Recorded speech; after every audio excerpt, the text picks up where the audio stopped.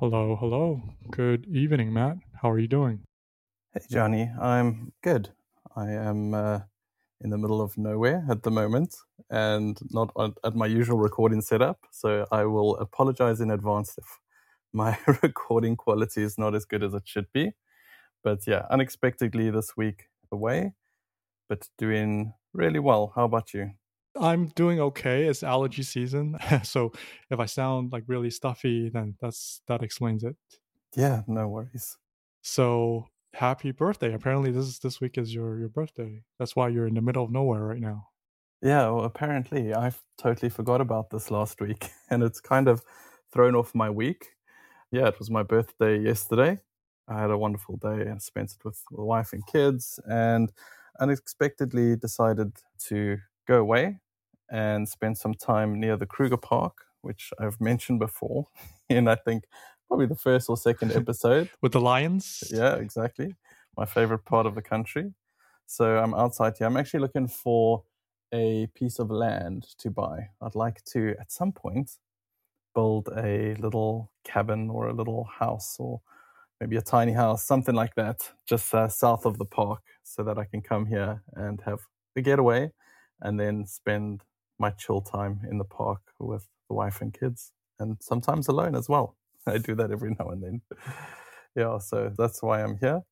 And I'm looking at a few different pieces of land, which is quite exciting. But yeah, it was unexpected and threw my week off. So when we get to my commitments, they're not going to look very good. I'll say that up front. Yep.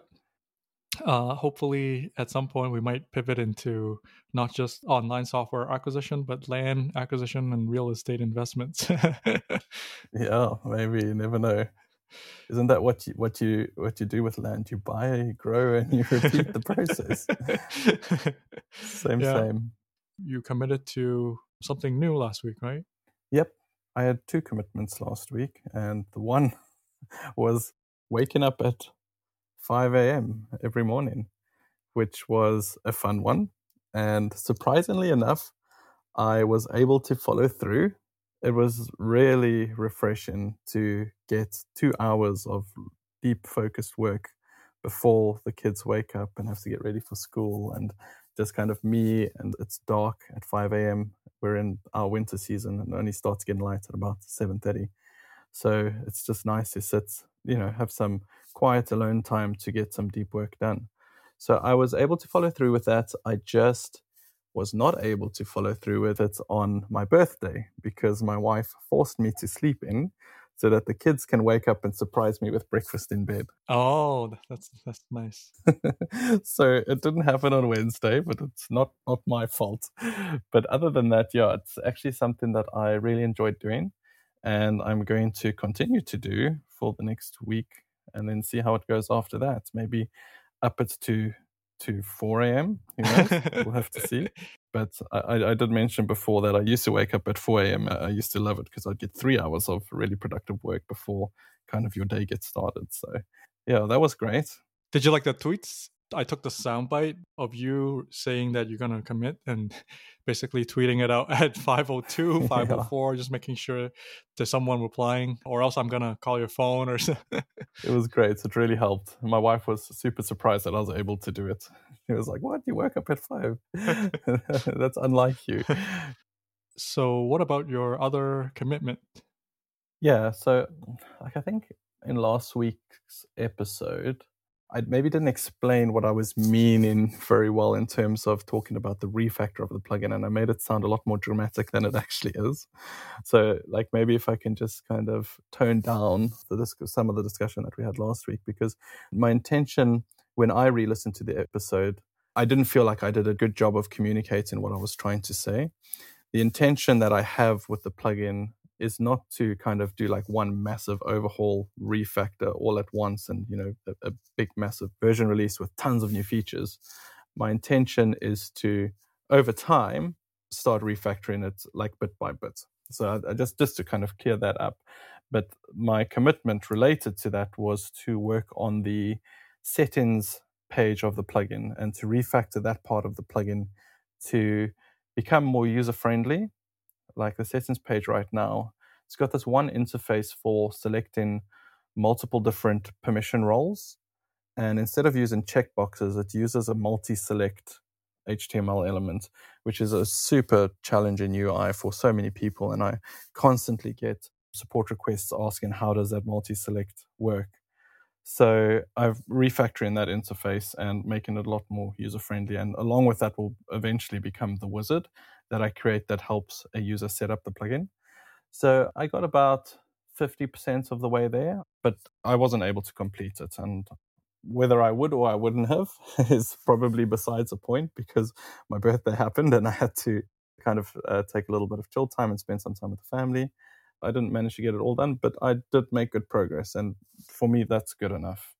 I just wonder, like, I guess from my perspective, maybe similar to some of our listeners who are not into the WordPress space, how do you think about these changes with respect to trying to grow the number of paying customers?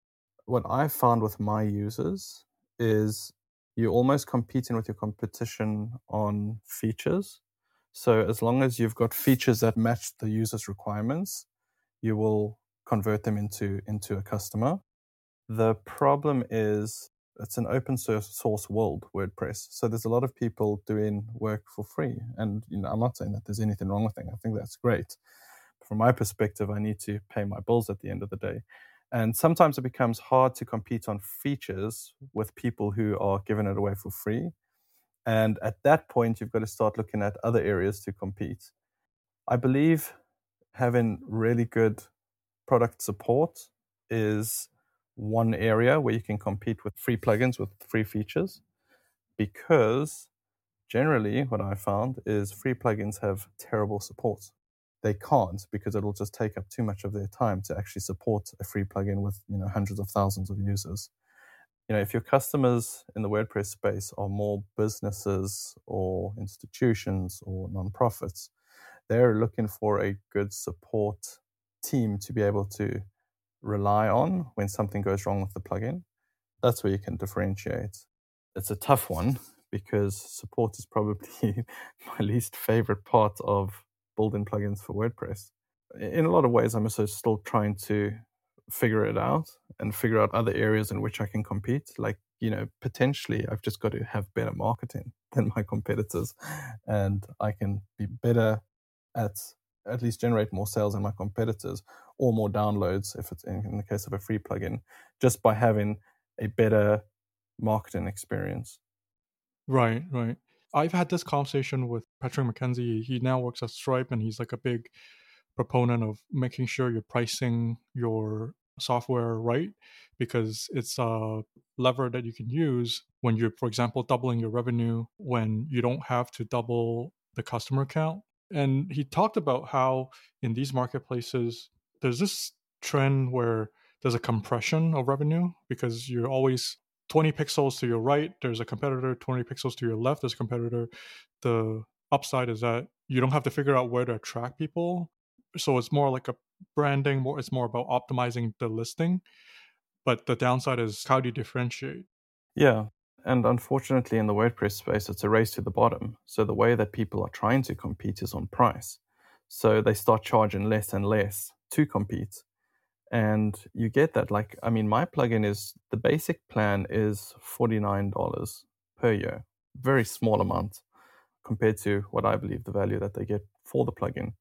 But I've had blogs in the WordPress space write articles about it. And then I've looked at the comments, and people have called out that, $49 for a plugin is ridiculous. It's so expensive. And I'm just sitting there like, because of this race to the bottom and people charging less and less for plugins, the expectation has become that plugins should be free or cheap. And it's also a product of being in an open source space where you can get a lot of plugins and you can get a lot of functionality out of WordPress for nothing. But, if it's a completely free plugin, it generally lacks in both support, but quality as well. You can't put a good effort into a plugin unless you're getting paid for it, because there's only so much time you can, spend not getting paid.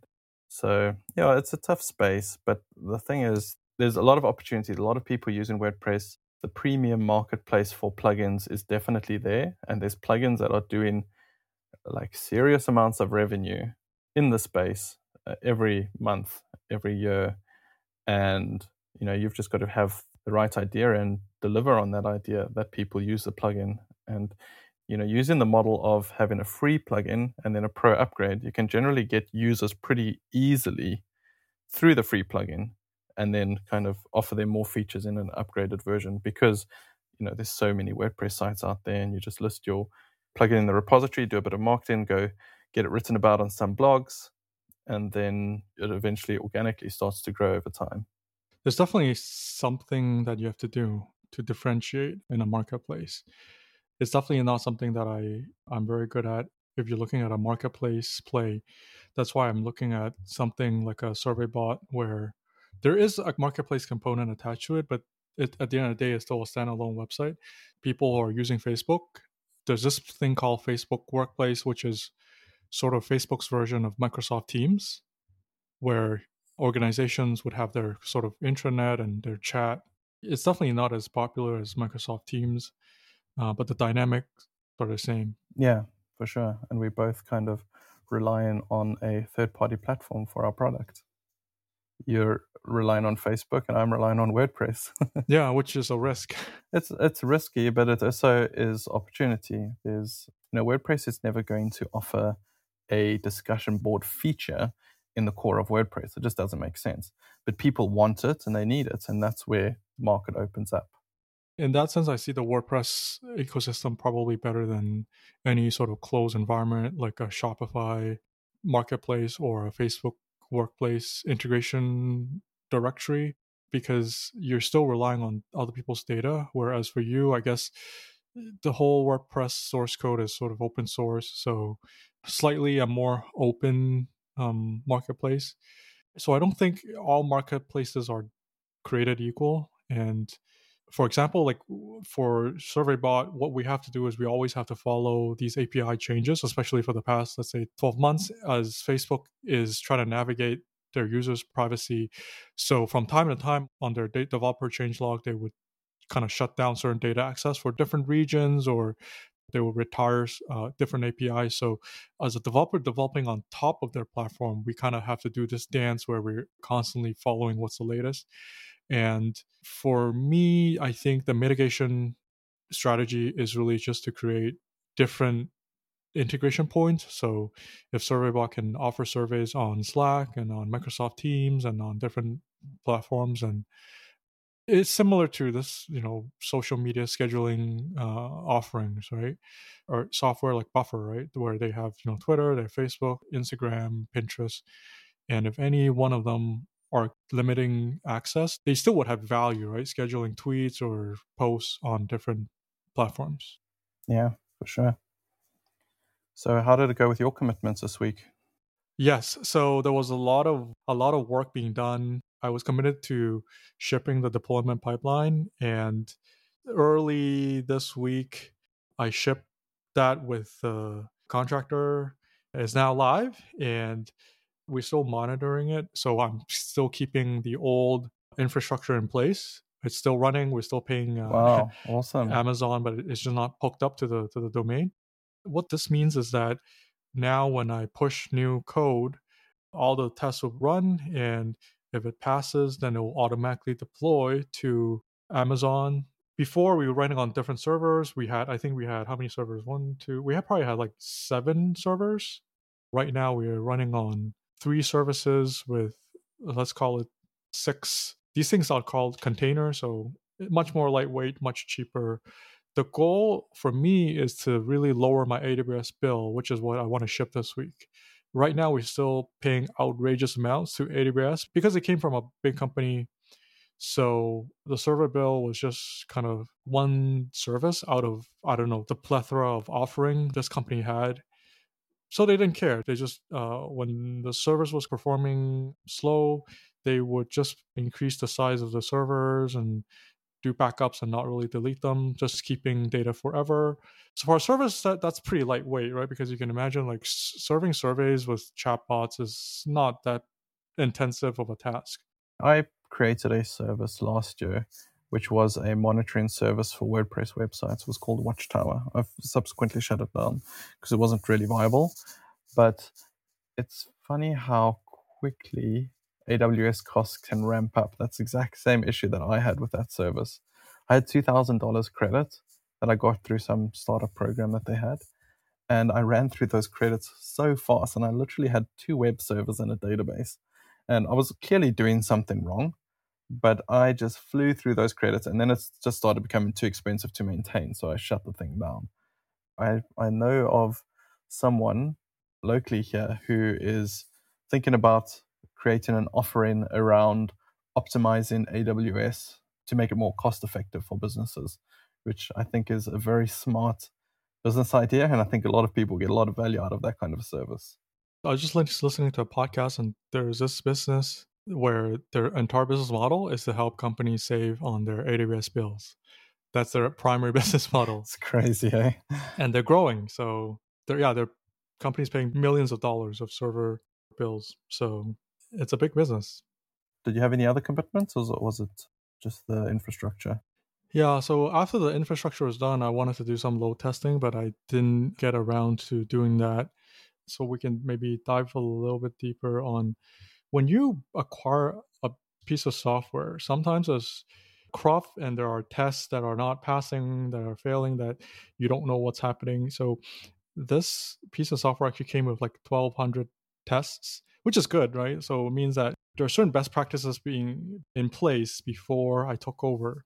The problem was that the test is taking a long time to run. The first time, I think it took close to 2 hours to run all those tests. And obviously, you can just YOLO it, right? You can just say, well, I'm not going to run a test. I'm just going to push it to production. But I want to set up the foundation so that for my future hire, there's a firm foundation that they can build on top of so that they're test running, they're relatively fast.